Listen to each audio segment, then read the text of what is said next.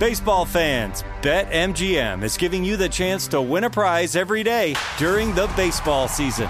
Step into the batter's box for BetMGM's Swing for the Fences free-to-play game. Pick an area of the strike zone and take your best swing. If you get a single, double, triple, or home run, you'll receive a prize. Smash a home run to collect a bonus bet on us. Just log into your BetMGM sports account to get started. Then visit your promotions section to access the Swing for the Fences free-to-play game. There's nothing more exciting than going yard with the king of sportsbooks. BetMGM and GameSense remind you to play responsibly. Must be 21 plus and present in Ohio. Subject to eligibility requirements. Rewards vary depending on market and expire 24 hours from issuance. Gambling problem? Call 1-800-GAMBLER. In partnership with MGM Northfield Park.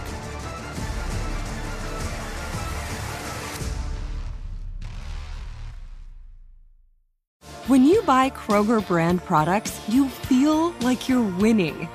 That's because they offer proven quality at lower than low prices. In fact, we guarantee that you and your family will love how Kroger brand products taste, or you get your money back. So next time you're shopping for the family, look for delicious Kroger brand products, because they'll make you all feel like you're winning. Shop now, in-store, or online. Kroger, fresh for everyone. This is your moment, your time to shine, your comeback. You're ready for the next step in your career, and you want an education employers respect. So you're not just going back to school, you're coming back with Purdue Global. Backed by Purdue University, one of the nation's most respected public universities, Purdue Global is built for people who bring their life experience into the online classroom. Purdue Global, Purdue's online university for working adults. Start your comeback today at purdueglobal.edu. This is the Jabberjaw Podcast Network. Support for this podcast comes from Talenti. When Talenti makes gelato and sorbetto, they tend to get a little overzealous. Did they need to use so many raspberries in their Roman raspberry sorbetto that the machine broke? Did they need to try 25 different chai teas to find the perfect spice blend for their vanilla chai gelato?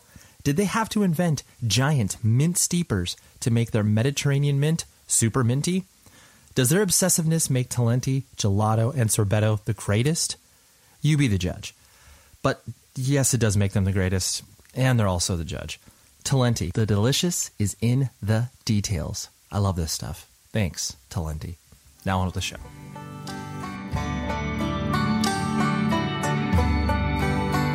Hey, everybody. It's Ray, and you're listening to 100 Words or Less, the podcast. I'm your host, Ray Harkins. I said it's Ray, but I felt weird just saying. I like my full name.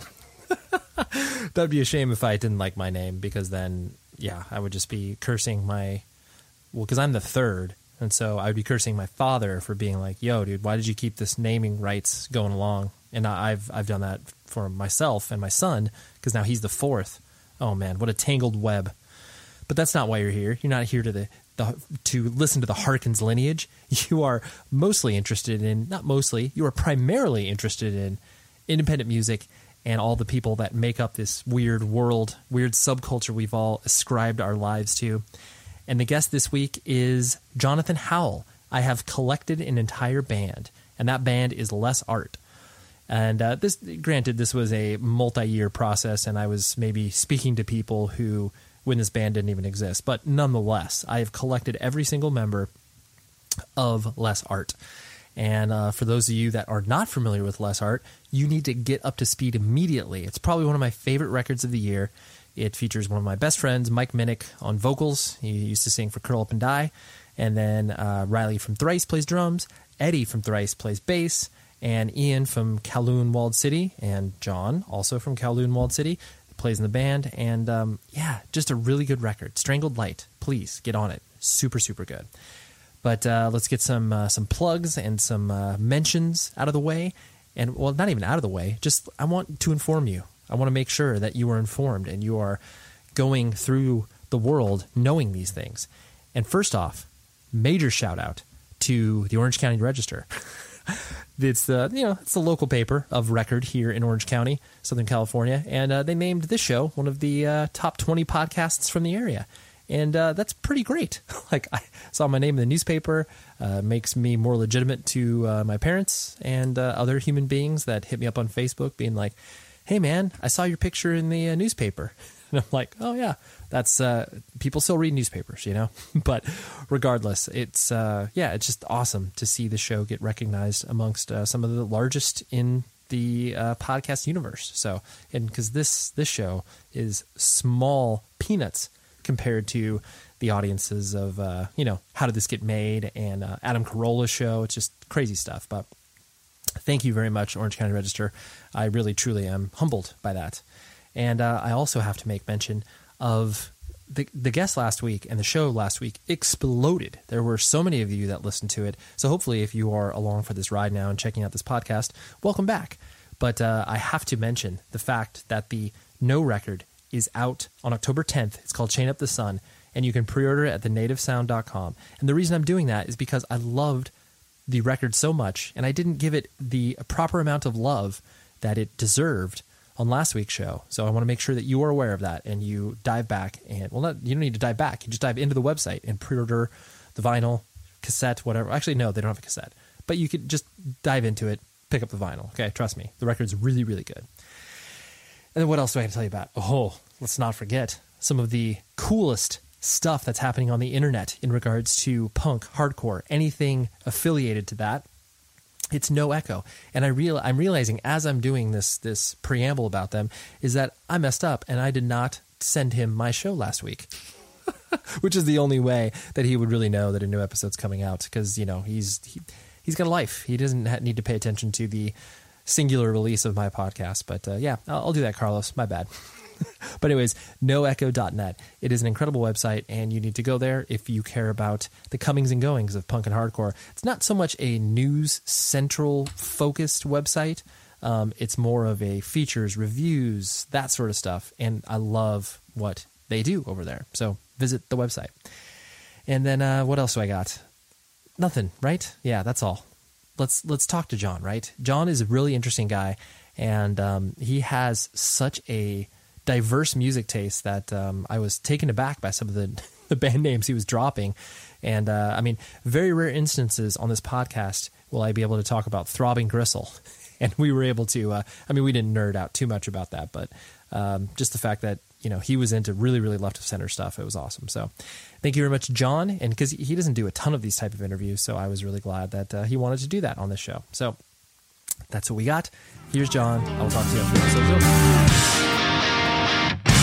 I miss you, but I had to get away.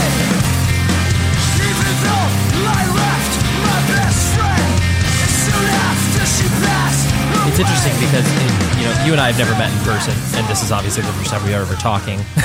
But sure, we have so many mutual friends, and now we are connected just because all of these mutual friends have thrown us together.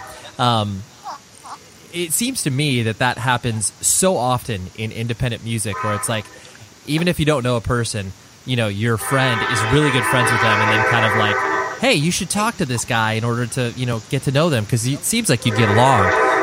Yeah, totally. Do you notice that happening more often in the sort of independent music community than other communities maybe that you've been a part of? Yeah, I guess so. The thing that I come to with you mentioning that is, like, when you need to get in touch with someone, when you need to get in touch with someone in another city, it's so much easier to find that mutual connection now, and so that's been the sort of useful quality of how everybody's connected, is that, like, hey, I got to go to Kansas City to do a thing, play a show or just hang out. Who do I know there? And then it's so easy to just see the mutual people in between, and then somehow get an introduction that way.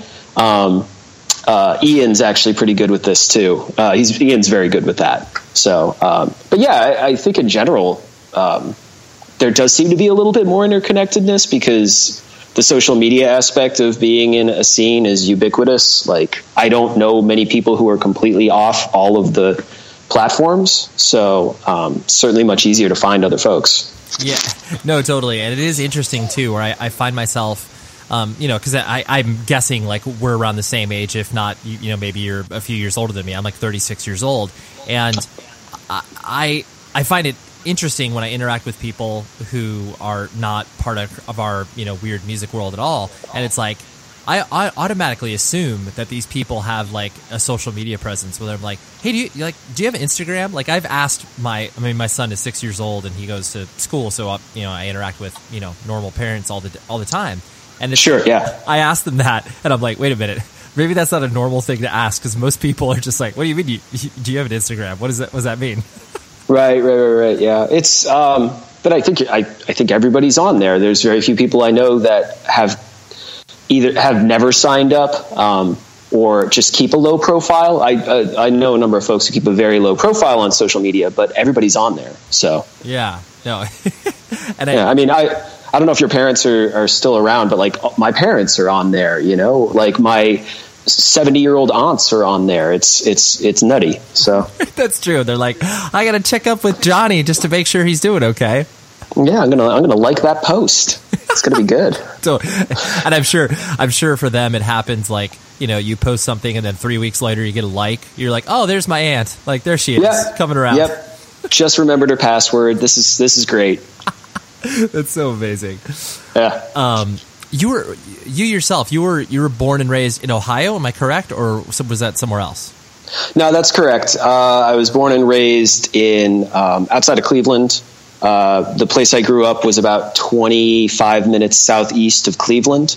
And I lived there until I moved to the West Coast, which was like 23 or 24, when I was 23 or 24. Okay, got it. So you were, I guess, from a distance in certain respects, observing, once you started to become aware of independent music, did the Cleveland hardcore scene loom large, or was that something that you just didn't key into? It's something I didn't key into.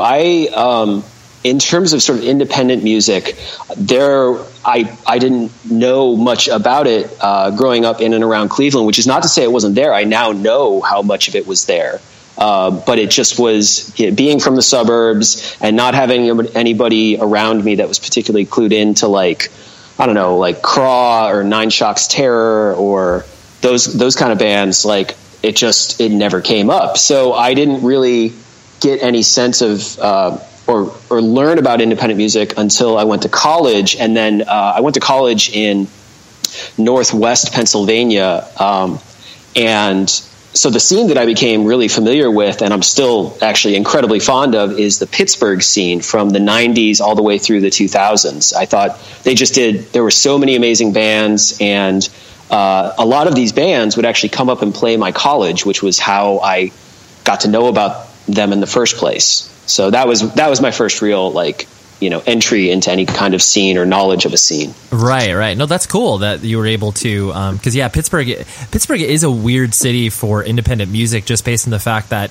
it's kind of on tour routes, but not entirely. Sometimes it just gets skipped over. But like I remember that there was that venue. Was it the Mr. Roboto Project? Is that yes? Yeah. I still I don't fit into it anymore. My wife wears it, but I have a T-shirt from Roboto Project that pops up in our house all the time, and so good. Yeah, I remember going there. It must have been 2000 or 2001, and going to Roboto Project and seeing the Blood Brothers before. I don't remember the name of the album, but it was kind of their first bigger one. And it was amazing. Piano Island Burn.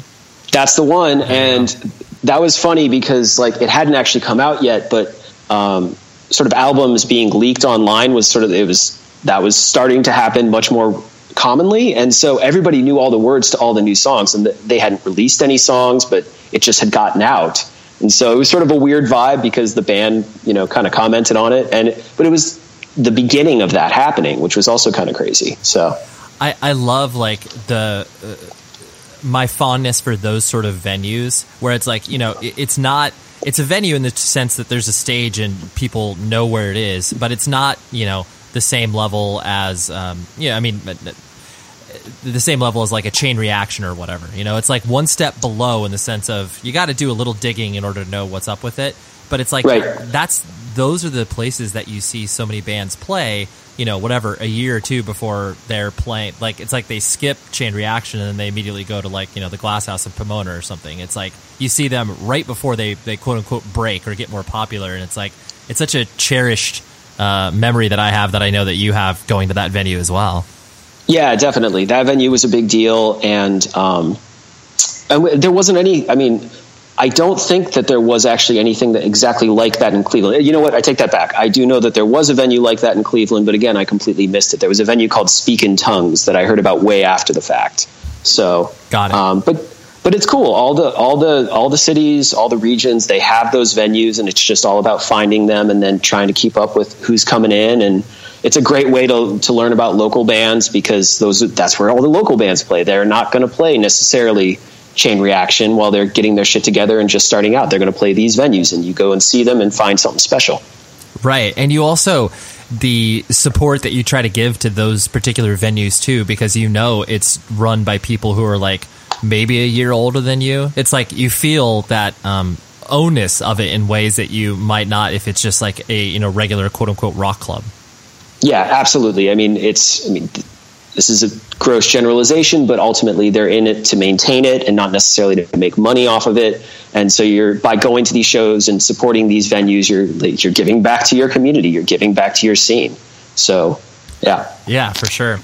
And so, focusing on your time in, the suburbs of Cleveland, what was your family structure like? Like mom and dad in the house, brothers and sisters? Sure, yeah. Both my parents were around. I am the oldest of four, and so I've got two younger brothers, and the youngest sister is about 10 years younger than me. And we grew up in the suburb of Cleveland. It was like kind of nice. We were sort of on the border between, so we're 20 minutes away from Cleveland, but if I drive 15 minutes in the other direction, I'm surrounded by Amish. Mm-hmm. So it was a lot of fields where I was, but then you could kind of quickly get into sort of the cute touristy, what passes in Ohio for touristy town, which was sort of my central town where I went to school. And it was just pretty chill. We lived on a cul-de-sac, and we left our bikes out in the yard, and nobody locked their doors and all that. It's moving out to the West Coast. And when I was in college, it was the same thing, sort of the small town that our college was in, same kind of vibe. So moving out to the West Coast was a little bit of a shock of like, no, nobody does that here. Right. Yeah, but yeah, it was just, I was surrounded. Both sides of my family are fairly extensive, and they were all, for the most part, centralized in Northeast Ohio. I think the furthest away that anybody in my family lived was Pittsburgh. We all saw each other for events, birthdays and all the holidays and stuff. So, it was really nice. It's really chill. It's a beautiful place. That's awesome. Yeah. And what did your parents do for a living? So my mom was a middle school teacher for, I want to say 38 years. So she was in it the whole time. My dad started out before I was born. He was a high school teacher. And right about the time I was born, or a little bit before, he actually decided to become involved in politics, not actually being a politician, like running for office, but like as a public servant. So when I grew up, he worked directly for the mayor of Cleveland at the time, who was this guy named George Voinovich. And so I have these sort of foggy memories of like crawling all over the Cleveland City Hall, which is this beautiful old building on the lake. And he maintained that career as a public servant for a pretty long time. And then ultimately he retired from that and then went back into teaching. And he became a high school teacher for another, I want to say 8 to 10 years before he fully retired. Got it. So that you definitely had this sort of, public servant-ish experience of people, contributing to something that's larger than themselves. Definitely. Yeah. I mean, because of all of those experiences, my family is not sort of militantly pro-union, but the teachers union in particular was, it's very good to the people that are in that union, and you can see kind of the power that they wield and the good that they do. So very pro-union out of that experience. And my dad was in a public union as well through his government work and in teachers unions. So that was that sort of not camaraderie. What's the word I'm looking for? Anyway, that was an important thing that came out of it. And being a teacher is, these folks are saints. Not that every teacher is good, but I think it's really one of the most selfless things that you can do as a career. Yeah, definitely. I have, my mother was a teacher, and then my wife is a teacher, so it's like I do feel that if you're surrounded by that and you see it, either your mother or father teaches, you have this weird compulsion to be like, I feel like I could teach, like if for whatever reason I decided not to be involved in whatever I'm involved in, you could kind of go that direction just because you do see how, it's a struggle and it's hard, but then also how rewarding it is too. Yeah, totally. I'm not sure about you, but I've definitely I am not a teacher. That is not my career, but I've definitely considered it over various, going through different trials and tribulations. Like maybe I should try teaching. That said, like what new teachers are put through is very unappealing. Yeah. And so that's been one of the things that has kept me away from it. Also because I don't know if I would actually like teaching, but it's certainly something that sticks in my head and always comes up if I am considering a career change or a job change. Like, maybe I could try that, but it's so much harder than that. It's so much more serious and involved than just kind of like off the top of your head, like, maybe this will work. It's fully a lifestyle to choose to pursue that. Totally. So yeah, it's definitely not one of those things where you just show up for a shift and then leave. It's like people that want that job, like you're not going to get that in teaching. Yeah, true. Although I miss the summers. The summers off, because my summers off would be my whole family having the summer off, and so we would be able to do shit and like go on trips and that people talk about it all the time, but man, that would be nice. Yeah, totally. Where everyone's on the same schedule, and it's like, oh, that's great. Yeah, we don't need to worry about anything because we know we're going to travel in June, July, and August. Yep. It's super nice. Yeah. And so what kind of kid did you find yourself being as you were, growing up, as far as like, you were the first on the scene. So were your parents like incredibly strict on you, or, were you kind of generally speaking a good kid, or was that did the music, once that started to happen, they started to not understand what you were going for? Well, out in the world, like outside of my family, I was a really quiet kid. I read a lot. That was my thing. Like I read, when I was a little kid, I found like the Encyclopedia Brown books, and then eventually I found Roald Dahl, and I would just like dive into those books. In the house, I was a little shit.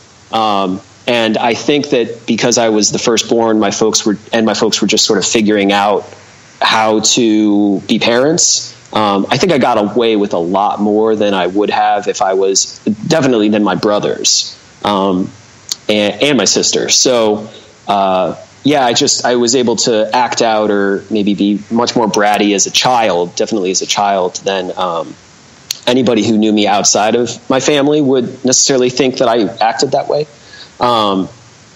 But at a certain point when I got to my teens, I think that the kind of introspective, quiet on the outside guy started becoming more of my personality. Like I'm outgoing in personal situations, but around groups, I'm just like, I want to be quiet. I just want to listen. And that started becoming a lot more of who I am and how I define myself. This show is sponsored by BetterHelp. We're sitting here. It's like June and you're like, where has the time gone? And everybody's like, oh my gosh, I have no idea. I got to like accomplish all these other things. Take a moment. Focus on the things that obviously for one matter to you, but for two, look back, be like, what have I done well? What have I done not so well? And maybe I can, ask some friends and family for some help. But where I have always gone to in regards to figuring out what I can do better, therapy. Therapy is an incredible tool at your arsenal that you can dip into. I've done it for my marriage. I've done it for myself personally. And I'm a huge advocate for what therapy can do for you because it is a third party that's able to look at what you can do to improve your life and be a person to help you along in your journey. And so I think if you were thinking of starting therapy, give BetterHelp a try. It's entirely online. It's designed to be convenient, flexible, and entirely suited to your schedule. All you do is fill out a brief questionnaire, you get matched with a licensed therapist, and then boom, you're done. It's great. And then if you're not vibing with the therapist, you can switch it at no additional cost. So take a moment, reflect on the things you've done, reflect on the things you want to do, and visit betterhelp.com/Ray today to get 10% off of your first month. That's BetterHelp, HELP.com/Ray. Baseball fans, BetMGM is giving you the chance to win a prize every day during the baseball season. Step into the batter's box for BetMGM's Swing for the Fences free-to-play game. Pick an area of the strike zone and take your best swing. If you get a single, double, triple, or home run, you'll receive a prize. Smash a home run to collect a bonus bet on us. Just log into your BetMGM sports account to get started. Then visit your promotions section to access the Swing for the Fences free-to-play game. There's nothing more exciting than going yard with the king of sportsbooks. BetMGM and GameSense remind you to play responsibly. Must be 21 plus and present in Ohio. Subject to eligibility requirements. Rewards vary depending on market and expire 24 hours from issuance. Gambling problem? Call 1-800-GAMBLER. In partnership with MGM Northfield Park.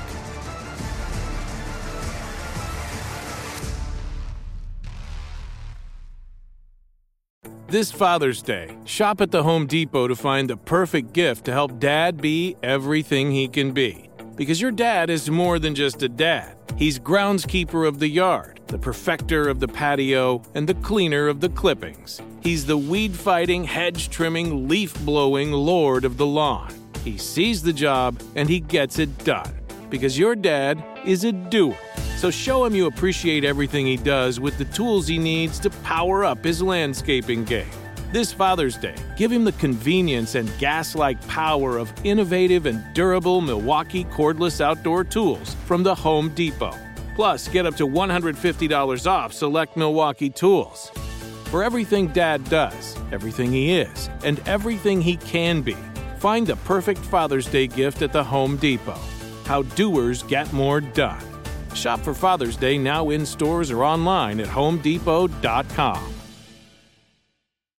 Sure, that makes sense. It's funny. I like how you were able to phrase that in regards to, being like a little shit at home, but then, outside people would probably just like, oh, John seems like such a well-adjusted boy. And your parents were just like, listen, he gives us hell at home. Like just that juxtaposition. Yeah. And I was just always very like, I think this was a problem in school where if I didn't think what you were asking me to do was important, I wasn't going to do it. I wasn't going to fight you. I wasn't going to like sit there and yell at you, but I'm just like, no, I'm going to read and I'm not going to do that thing. So that was maybe the only way I ever acted out outside of the family, is that I would just kind of very hard-headedly say like, no, I'm going to go read my book. Yeah, so. I'm good. And to me, those were always the kids that were, yes, on one hand, difficult to deal with, but at the same time, you also knew that there was a lot going on in their heads. It was like you were just going to the beat of your own drummer, and you were learning stuff on your own, as opposed to some people where they thrive in a classroom, but then outside of the classroom, they don't do any other research on anything. They're just like, oh yeah, whatever, I go to school and that's it. Yeah. I mean, my parents were also pretty adamant about us being involved in some kind of sports. So we were swimmers since forever. We tried playing, soccer and football and baseball. I played them all. I have all my jerseys somewhere, So there was that part of it too, but it's not like doing those sports, which I definitely enjoyed. It didn't make me more of a team player. It didn't make me open up anymore. I just enjoyed being active. I enjoyed playing those games, Yeah, sure, that makes sense. And so then you started to, from other interviews I looked at, it seems like you started to piece together kind of, what music was. Like, it was an important part where, I guess you were, you took piano lessons in your choir and stuff like that, correct? Yep, and that's correct. Yeah. And then you started to, get an exposure to, MTV and start to see all the music videos that were, so huge in the late 80s, early 90s. But what, like, it seems like, guitar was your first instrument of choice that you felt like you could go out on your own and, be obsessed with. What attracted you to guitar? I know it's like a basic question, but like, it seems like you had musical experience, but then you were like, no, but this is my thing. Here yeah. It is. I mean, I definitely just, cause when I was a little kid, I listened to like, fancy hip hop at the time, like Belle Biv DeVoe and that kind of thing. But there was like it really was MTV sort of made that appealing. It's like all these bands came on. It's like Def Leppard came on the screen or something, and the guitar players were like playing. And it's like, again, like you said, I had this musical background, but wasn't really loving the outlets that I had for it. But it's just something really stuck with me when it came to guitar, and it really stuck in my head. And the big thing that happened is that I had a couple friends growing up who actually started playing guitar. And that was when MTV had also started to make the switch and was showing, the early 90s grunge like Nirvana and Smashing Pumpkins and stuff like that. So I remember one of my friends as a kid who was an incredible musician at the time and is still, to my understanding, a great musician. He got his first guitar. And so he came over and he was like, hey, this is how you play Come As You Are. This is how you play the beginning of that Smashing Pumpkins song, Today. And all of a sudden it was like the stuff that I was seeing on the music that I loved, that I was getting through MTV, all of a sudden like, oh wait, I can play that? That's how that sounds? It was, it just immediately clicked for me in that way, that I could sort of emulate that music, emulate what I was seeing by learning guitar. Yeah, there's nothing more powerful than when you're mimicking something and then you actually accomplish it. It's like, oh my God, like I'm a pro. You're just like, I'm amazing that this was able to happen. Oh yeah, totally. Just like, oh man, I could play that 3-note, that 4-note beginning to Smashing Pumpkins Today. It's like, I'm a tall, bald weirdo. I'm Billy Corgan. It's cool. Totally. So it really was, in the beginning, it was all about mimicry. It was all about like, just, I want to do that. And I want to feel like I'm that thing. By playing those songs, I want to feel that way. So, yeah, no, that's really cool. And then, did you care about school? Like, I know school was, fostered inside your home as far as being an important thing. But did you find yourself being, engaged? And was that something that you were like, okay, no matter what, I'm going to go to college? Like, this was always the path for you? School was always, I was engaged depending on the class. If it was an English class, I was in it, like literature class and and anything writing related, I was very in it. And actually I had throughout my school career, I had this one particular history teacher or government teacher that I had like way back when I was in 8th grade. And then he jumped up to the high school while we were there, and I took him for a bunch of other classes. And so I had this real love of history and storytelling just because of the way he taught the class. Where I was least engaged was science and math. And it wasn't that I was bad at them, but they just didn't really move me or hold my attention. And so I would be, I'd be pretty hard headed about it. I'd be like, oh, I'm not going to give this. I'm really not going to try hard at this. I'm just going to do sort of the minimal amount to get my B or something. And then I spend more time and energy on everything else. But then it was always because of my folks and what their expectations. There was never any question that I would go to college. And I never thought about not going. And so I never thought about what my life would be like if I didn't go, or what I would do if I didn't go. It was just like, no. You work every summer and then you go to college, and you work every summer and then you're going to work for the rest of your life. That was like understood to be what was going to happen. Sure. Yeah, it makes sense. What did you, what school did you go to first in Pittsburgh? And then what were you studying? So I went to a college called Allegheny College, which is in Meadville, Pennsylvania, which is actually it's 2 hours north of Pittsburgh and 40 minutes south of Erie, Pennsylvania.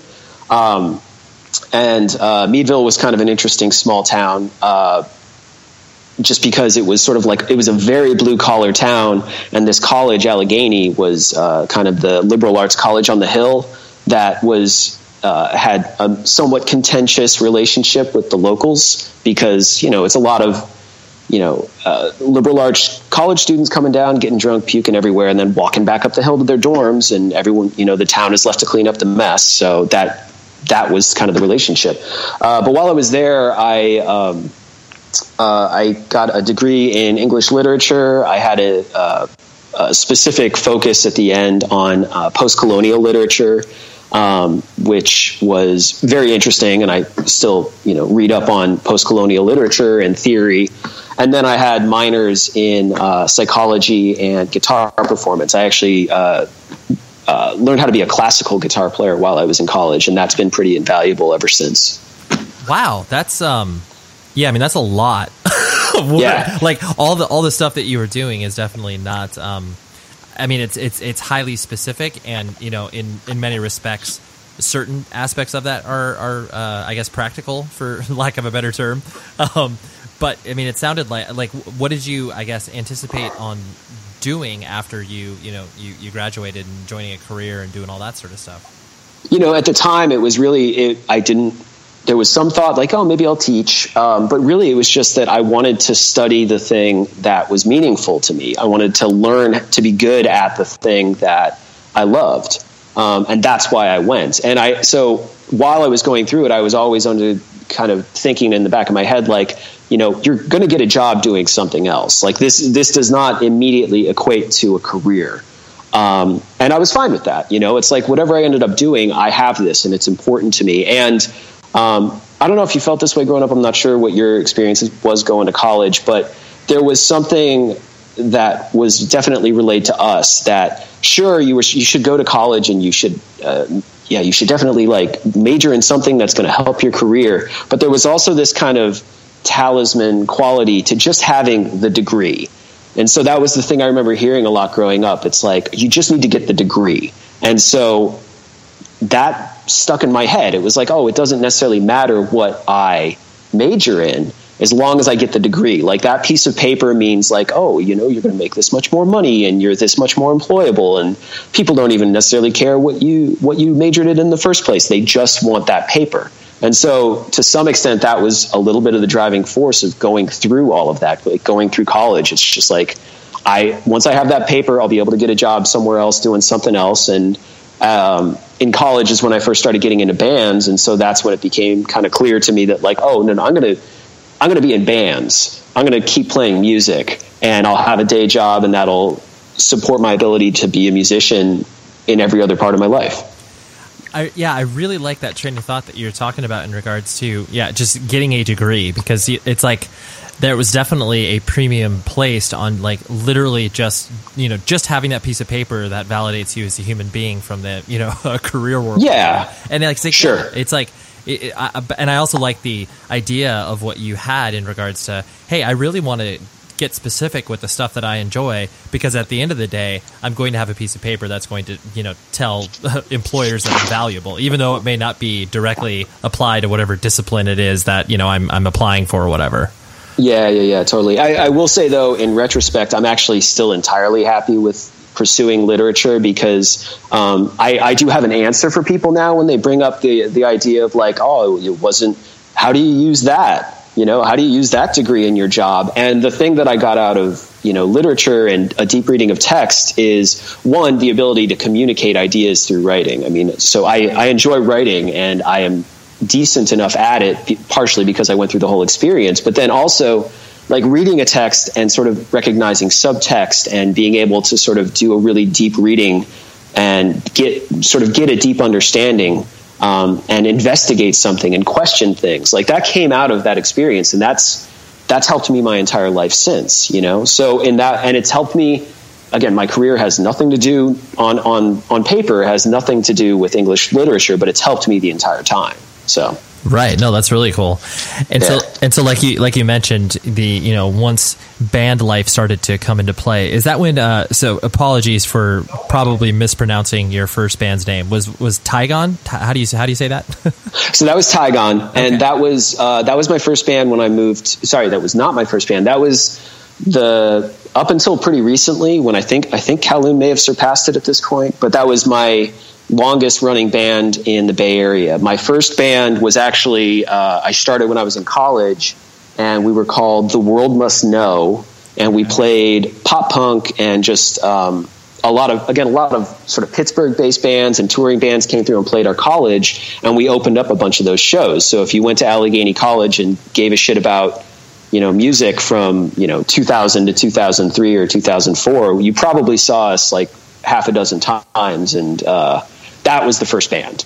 Okay, got it. And that was the first time that you started to, play shows and maybe tour a little bit? Yep, tour a little bit. Like, I think we went as far as like Buffalo, and we may have played. I think we played once or twice in Cleveland, which were always kind of a mess. And that was as far as we ever really spread out. I'm not even entirely certain if we ever played Pittsburgh, but we played the college, we played little house shows in the community outside the college, and then Buffalo once or twice, Cleveland once or twice, and that was it. But it was a pretty big and constant part of my life and all of our lives. Everybody who was in the band for like 3 years. We practiced 2 to 3 times a week, like driving all our equipment to the band room on campus and unloading it in 3 feet of snow on icy bricks, but didn't miss a practice, that kind of thing. Just right. It was a big deal. Yeah, no, that's really cool. And did you immediately like touring and that whole, sort of aspect of, the camaraderie, but then also there, like you mentioned, the the hard realities of loading equipment and other unglamorous things that many people don't consider when the idea of playing in a band comes in their head? I mean, the initial shows that we played were so few and far between that we're out of town. It didn't even feel like touring at that point because we were so new at this shit and we didn't know anybody. We were just like, all of the guys in that band came from sort of different parts of Pennsylvania and Ohio, and none of us were connected to any scene. We just started a band at our college where there were not really any other bands, and we'd cold call people and see if we can come play a show at like a VFW hall in Buffalo. And so we would make the drive to the college to Buffalo, and then we would drive back, and that was really the extent of it.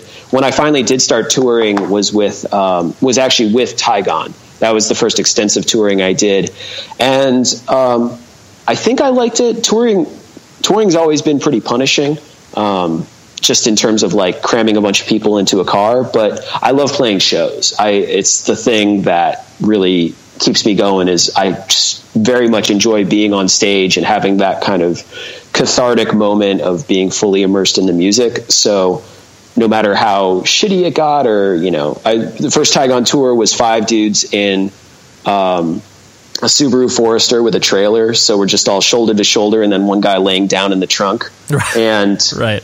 And touring, like I think we toured through the Southwest, so we were like in the middle of summer, going to Tucson and whatnot, and it was a mess. But the shows ultimately were fun. The shows ultimately make everything kind of worth it. Yeah, absolutely. It's you can forget about the 8-hour drive it took you to play in front of 10 people because you're just like, hey, wow, there's people here and they're actually seem to like what we're doing. That's cool. Yeah, totally. And there's just a feeling to play. I don't know, like there's even in a practice, like you can get so wrapped up in the music that you're playing. It's cathartic, it's euphoric, and like to just play is really exciting and fun. Yeah. Like the people they're not unnecessary, but if they're not there, maybe they'll be there at the next show, and I'll get that fixed too. Right. No, that's cool. And so, seeing as it's kind of going against your personality in regards to you being more reserved and not really the life of the party in regards to the loud guy that walks in the room and starts to get everybody's attention. Was it natural for you to get up on stage and kind of perform, or did you have to learn how to be comfortable at that? I had to learn how to be comfortable for it. It wouldn't be something that was like I was conscious of, but I would get on stage and my hands would be shaking. It took me a couple of years to get over that. And then we'd start playing, and the first songs would sound like shit, and like I'd fuck up all the guitar, and then like eventually I'd settle down. And then that just went away. I'd played enough shows at a certain point that was not a concern. So there was never sort of, I always sort of, I'm on stage and I'm owning my own presence and I'm owning my own playing. So to be able to fully like own how I'm projecting myself out, that meant that I was never consciously nervous about playing live, but there was definitely something kind of unconscious, like if you don't speak a lot in public and you have to go do public speaking, and then you're just rambling or you're going super fast, and you're not conscious of doing that, there were those things that I had to get over that felt very unconscious. Yeah, absolutely.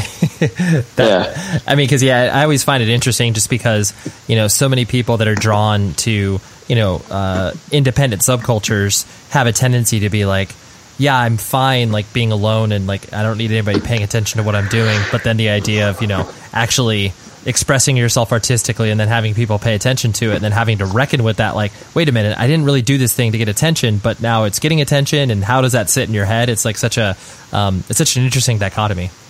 Yeah, totally agree. It still feels a little weird, but I still feel like me, man. It feels nice to have people like what I do. You know, I care about this music, and I care about the bands that I'm in, and I would care about them if they were not famous because it's meaningful to me. But to have that, to have people know about us and like our music, any of my bands, has always just, it's a little weird, but it feels great. I don't know. It's nice. Yeah, for sure. Yeah. And so then, I guess, in conjunction with you moving out to the West Coast, like what prompted that? Was it a job? Was it just the idea that you wanted to change the scenery? Change of scenery. My partner and I at the time, we both, she was from Western New York. And so we kind of knew the region, and we're like, we should try somewhere else because, we could stay, we could move to Pittsburgh, we could move to Buffalo or Cleveland or whatever, but why don't we try something kind of drastic? And as it turns out, she had kind of a distant relative in San Francisco who could get her a job. And so we were like, there you go, let's go there. And that ended up being the reason that we came out here. Like, let's try a new place and let's try something, again, drastically different. And so, I worked a summer after college and saved up a bunch of money, and then flew out here and eventually found a job, because jobs were, and to some extent remain, pretty plentiful in the Bay Area, and got a band as quickly as I could. And that's been kind of it ever since. Got it. And so the, because Kowloon Walled City has been around for, like you said, was it like 11, 12 years? How long have you guys been going? So Kowloon's been around for, I want to say 11 years, okay. 10, 11 years. I've only been part of the band for maybe 6 or 7 of those years now. Okay. Yeah, I was not on the first EP and the first album, but I was a fan of the band and had seen the band and knew Scott from him recording Tygon. So, he asked me to join when the previous guitar player decided to move. Got it. And so was that your first, I guess, band? Well, I mean, like you said, Tygon was around and recording and everything like that. And did you ever have a notion that you wanted to do music from like a full-time make money music business endeavor, or was the idea of just playing in bands like, well, just see how far it goes? It was see how far it goes, but it was coupled with the idea that there was no way anybody was going to pay me money to do this shit. I love weird music and I love dissonant music, and I don't want to, it's not to say that people wouldn't like that, but I was never going to write a pop song. It's just not necessarily in me, or it doesn't feel like it's in me. And so I was being in these bands, but it was always like, because it's fulfilling and meaningful to me, there was never any thought that it could make money, or I could do it full time. Because that's just not the music I was interested in, and the music I was interested in making. Baseball fans, BetMGM is giving you the chance to win a prize every day during the baseball season. Step into the batter's box for BetMGM's Swing for the Fences free-to-play game. Pick an area of the strike zone and take your best swing. If you get a single, double, triple, or home run, you'll receive a prize. Smash a home run to collect a bonus bet on us. Just log into your BetMGM sports account to get started. Then visit your promotions section to access the Swing for the Fences free-to-play game. There's nothing more exciting than going yard with the king of sportsbooks. BetMGM and GameSense remind you to play responsibly. Must be 21 plus and present in Ohio. Subject to eligibility requirements. Rewards vary depending on market and expire 24 hours from issuance. Gambling problem? Call 1-800-GAMBLER. In partnership with MGM Northfield Park.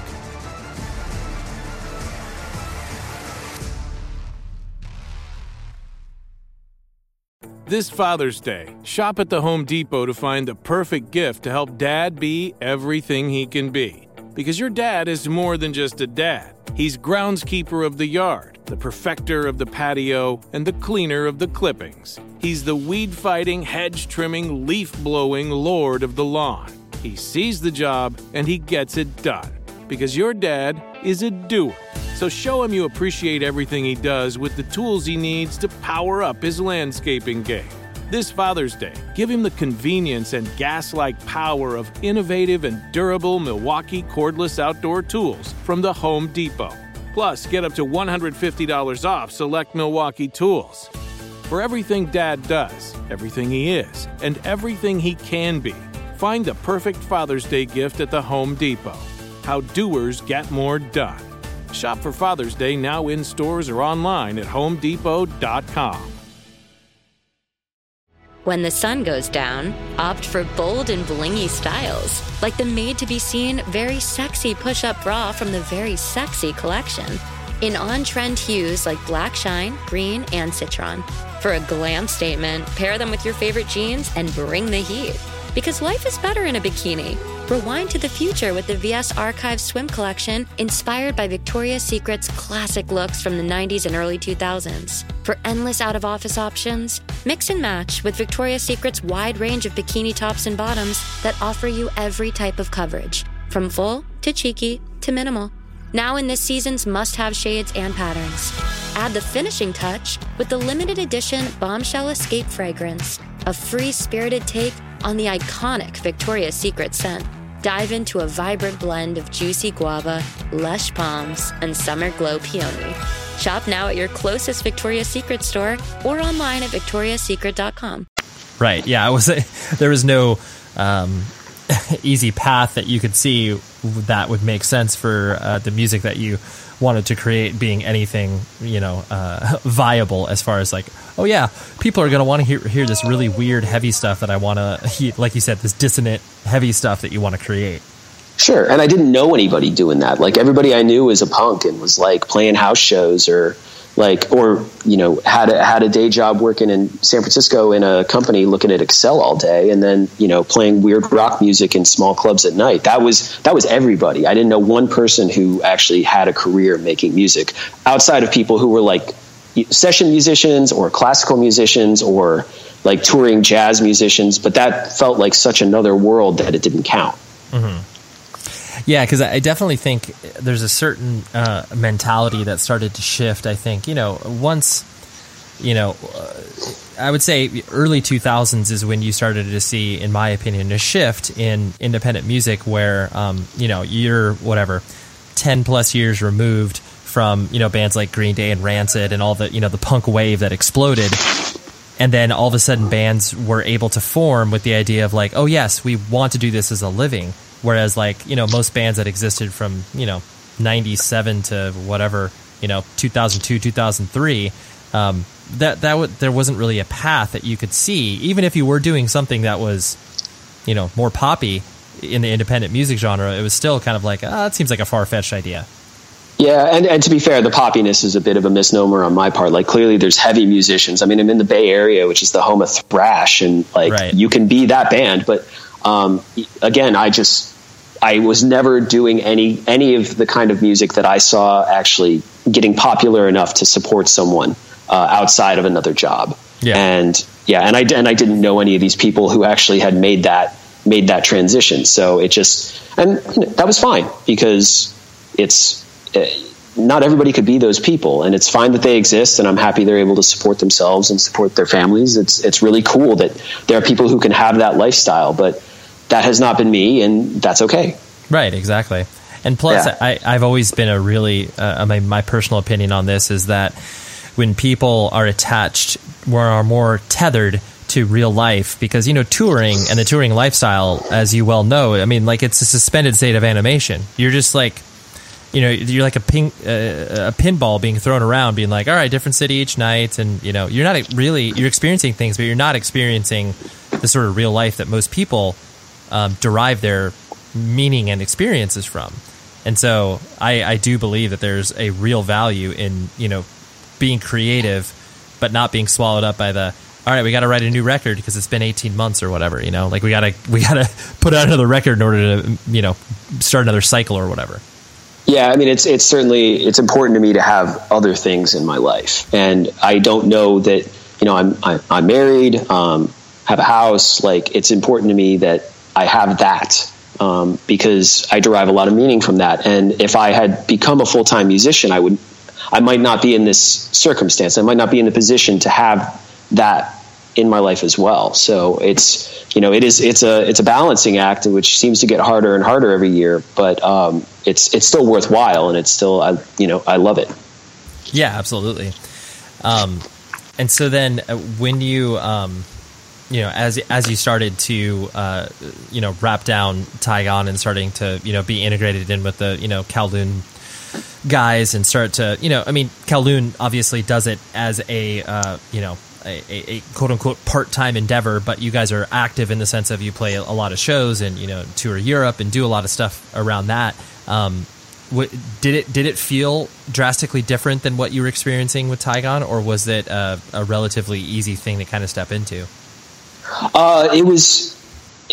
It didn't feel different in that, the sort of cadence of playing shows was, I would say at the time when I joined Kowloon, it felt close, like Taigon tried to play a lot. We tried to tour. And so the actual amount of playing shows that Kowloon did and the amount of touring that we did, that didn't feel too dissimilar. What was different was, being a member of Kowloon, I had to learn all the old stuff. So there was, learning material that I didn't write, which that was really the first time in my life that I'd ever had to do that, which was a little odd.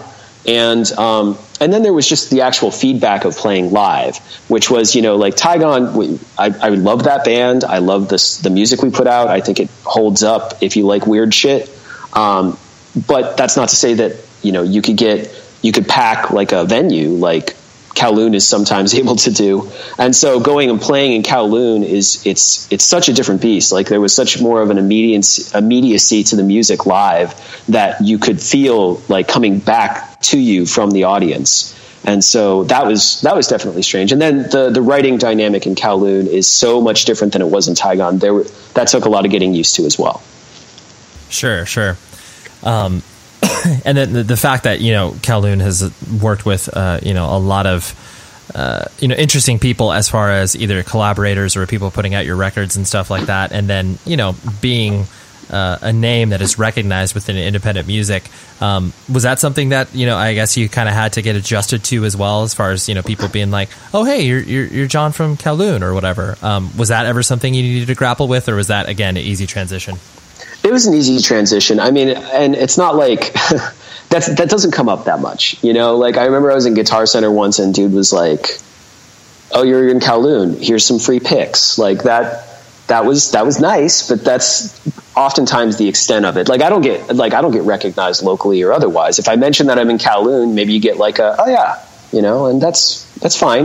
But that said, I know for a fact that we can go to almost any town in this country, and now after the Europe experience, maybe in Europe, and 40 to 100 people will come out and they'll be stoked. And it was really cool to see that. Like I do derive a bit of sort of confidence from the fact that is the case, and it's cool. Yeah, no, that is really cool. And you're kind of what you've been hinting around at, well, not hinting around, but discussing, where your music taste seems to be, you've approached it from a very different standpoint than I think a lot of other people that, kind of get introduced to, bands. They start their journey with being like, oh yeah, I got into, Blink-182 or Green Day. And then, you start to get a more varied taste of music. Your taste seems to be very reminiscent of like what a total nerd record store dude like gets into, and the reason why I mentioned that is because I myself am a nerd record store guy, so I can maybe smell my own. But hell yeah, but your taste is very interesting, and I'm not looking for you to be like, oh yes, I agree with you, Ray, my taste is very interesting, but it's just not it's not very conventional, because like the stuff that you mentioned in either previous interviews or as far as like influences are concerned, most people don't. And so I don't know, like what kind of attracts you to the, not only the left of center stuff, but like the left of center, if that makes sense. Totally. Yeah. I mean, the big thing that happened that was like my formative moment is I was in college, and there was a guy who was in my year at college who was he worked at the college radio station, and this was the guy that was responsible for bringing in all of the cool touring bands. I think he was a booking agent back in Pittsburgh. And so I was freshman year, and I show up at our coffee shop, and there's a show with this band called Unwed Sailor. And I don't know if you remember them at all, but you remember them? Unbelievable band. I saw them once. They played. They played a few times here in Southern California, but I only saw them once, and it was they're such a good band. Such a fucking fantastic band. And I walked into it with no idea what I was getting into, and it was incredible.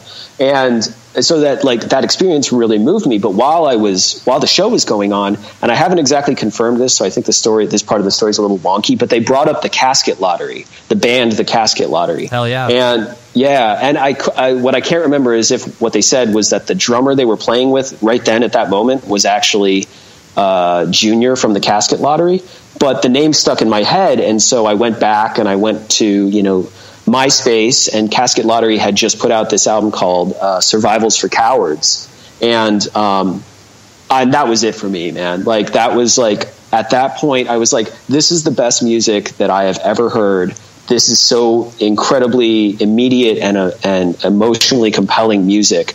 I don't give a shit about anything else I listened to beforehand, and I'm going to pursue this. And so, that's not to say that the Casket Lottery were particularly dissonant or particularly weird, but because there was a beautiful melodicism, particularly to those early albums. But that was my jump off point. And from there, it was like, I just realized that, if you start with the Casket Lottery, what appealed to me branching out was less the melodic stuff and more the weird stuff.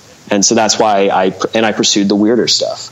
In a lot of instances. Nice. That's cool. I like the Casket Lottery, kind of entry point, because I do think that is such an interesting band, because they did have those catchy hooks, but it's like nothing about the music that was behind the catchier vocal parts were simple at all. I mean, basically it was, obviously like Coalesce, but a poppier version of it. And it was just like, wait, you're doing like 7/16 time behind a spot. It's like none of that made sense. Totally, and that is the other thing though, talk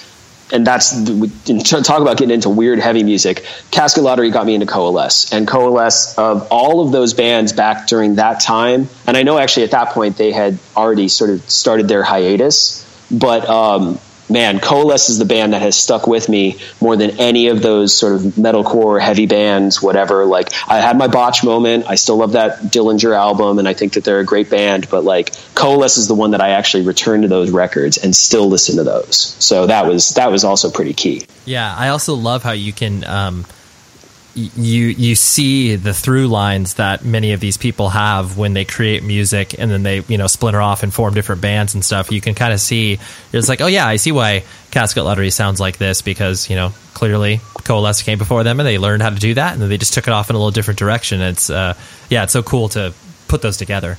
Yeah, totally. And now, like, the Casket Lottery also, this is more on the melodic side, but Casket Lottery got me into Small Brown Bike, and now there's that new band that's like half of Small Brown Bike and the lead singer from the Casket Lottery. And I haven't listened to them yet, but I bet it's rad. I'm stoked to check it out, and to be able to sort of follow the trajectory of those musicians, like you're saying, over the course of that. This has been like 15, 17 years now that I've been paying attention to those guys. It rules. Music rules, man. No, totally. And I find it so, and I'm sure you've met people like this where, music's an important part of many people's lives, but I find it so strange when you meet a person who music isn't even like on their radar. It's like, it's something that is so, I wouldn't even call it background noise. It's like, oh yeah, music's all right. It's just like, what do you like? Have you tried? It's like, yeah. Yeah, I'm sure it's just like, I don't get it.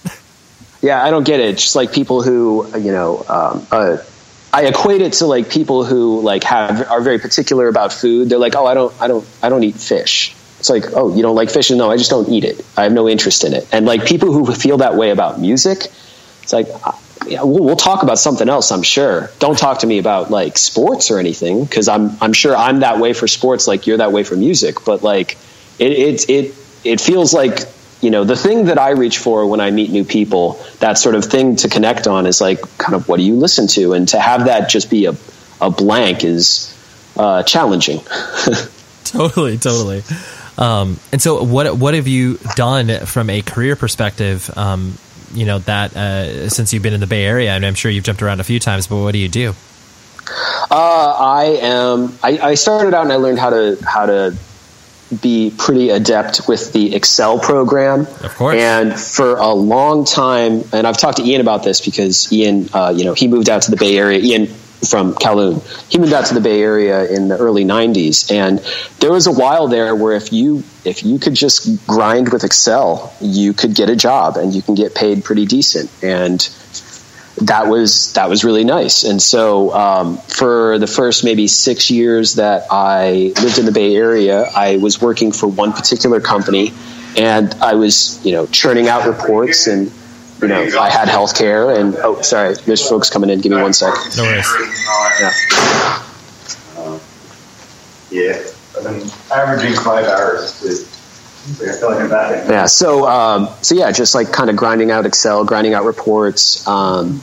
And I made a little bit of a turn, and worked for ad agencies for a minute. That was a bad idea.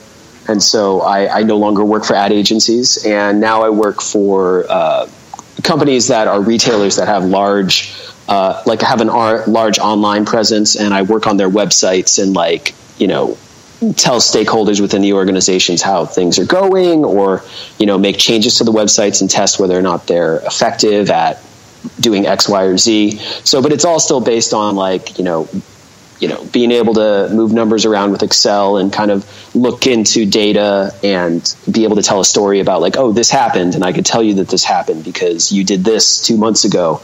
And so that's been what I do. Nice. I wish I could just say I'm an analyst, but yeah. It's more than that. It feels like more than that when really it's not, Yeah, totally. It's just I look at data, man. I don't know. Yeah. You look at data in a different way than most other people. Sure. And I would highly recommend, again, anybody who's in that position where they're in college and they have an English degree and shit like that, and they're not going to be a teacher and they're not going to be a professor. Don't be afraid of numbers, man. You're going to need that shit. And that's, if I didn't sort of force myself into that particular career, I think eventually I could have just been a barista, and that would have been cool. I probably would have been a lifeguard again, because I was a lifeguard as a kid for 10 years, Nice. And that would have been fine. So yeah. Sure. You're CPR certified, man. You can hop back in whenever you want. Oh yeah. It's always there for me. My dad likes to tell me if this shit doesn't work out, I can sit on a beach and watch the waves. Right. And be a saver of lives. Yes. Yeah. That's fun. Well, the last thing I want to hit on was the, in a similar fashion to the way that you have kind of, approached getting into music and diving further into, more weird and obscure genres and offshoots of bands, since you did come from a very sort of classically trained background in regards to your instrument, I'm sure that has given you kind of a different starting off point than a lot of other people that, you've maybe played in bands with, where, you have these chops that get developed because you literally went to school for them. So, how does that manifest itself in how you, create music and how you think about it? A lot of it has to do with technique, but I don't mean technique in this kind of shreddy way. The big thing about classical guitar is that no matter how fast you're going, no matter how difficult a thing that you're doing, they teach you that there's a way to play, specifically which fingers to put where you can make it as easy as possible. And so that's the thing. I like weird music. I like, dissonance, and I like trying to play clusters of notes that don't sound good together, but if you play them in just the right way, it's cool or has a cool effect. And it's when I'm setting this stuff up, I'm not thinking about it's good to put the A sharp next to the G or something something silly like that. Not silly, but what I'm thinking about is, okay, I like how these notes sound great next to each other to me, just to me. How do I play them? How do I get there in the easiest way possible? And so it becomes a lot about just with, your fretting hand, where do your fingers go, and becoming very good at, having a lot of dexterity, but again, not in a shreddy way, more in like I can stretch my pinky and my index finger as far along the fretboard as possible, and therefore hit these two notes that you don't often hear next to each other. And it sounds cool. And how do I do that in such a way that I'm not cramping, in the middle of playing, or I can hit it consistently live while I'm also like losing my shit and like swinging my guitar neck around. Right. So that's been the thing, is like I want to play difficult music that is maybe a little difficult to hear, but it's not, if you put in the time and effort, it's not necessarily difficult to play. It just requires a lot of planning and kind of sitting down and trying to do it as succinctly as possible. Sure. No, that's really cool. Like, succinct, I think, is the operative word there, where, when you are coming at it from a standpoint of, you've never taken a lesson and you've just kind of self-taught through listening to records and stuff like that. Like, clearly there's no problem with that, because people, not only get away with it, but thrive in that environment. But then once it comes down to certain aspects of being, efficient and being able to like string things together without just like throwing part on top of part on top of part, it's like, oh, this is how I can get there more efficiently. And yeah. And actually, that is the word. That is the word I was searching for. Efficiency. That is, when I was taking classical, that's what they pounded into your head, is like, you have to be efficient with your movements. And if you are, then you could do some cool shit that, you have many fewer limitations to just replicating whatever's in your head, because you will not have those sort of physical limitations you won't have those physical limitations. Yeah, no, that's really, really cool. Yeah. Well, dude, thank you for hanging out, man. This has been fun. I felt, very, very easy breezy on this conversation. It was perfect. I loved it. Totally, man. This was fun. Thank you so much. Oh, yeah, that was that. And that was John. Thanks, John. Thanks for hanging out. I appreciate that fun, insightful, delightful conversation. And who do I got on the show next week? Who do I got on tap? It's a heavy hitter. This one was a lot of fun. And Mike Herrera from MXPX, the band that you probably got into maybe when you were in junior high school or something like that. Yeah, well, Mike also does an awesome podcast called the Mike Herrera Hour. And MXPX is not only still doing it, but incredibly vital. And it's just fun stuff. And I wanted Mike on the show. So we did that. And we really got deep into some stuff. So you'll have to wait for that. And then what do I got? What do I got? No, that's all. That's all I want to tell you. So next week, right? Tune in. Wednesday. Tune in. Like you're turning it into a radio. Anyways, I digress. But until then, please be safe, everybody. You've been listening to the Jabberjaw Podcast Network. JabberjawMedia.com. Shh.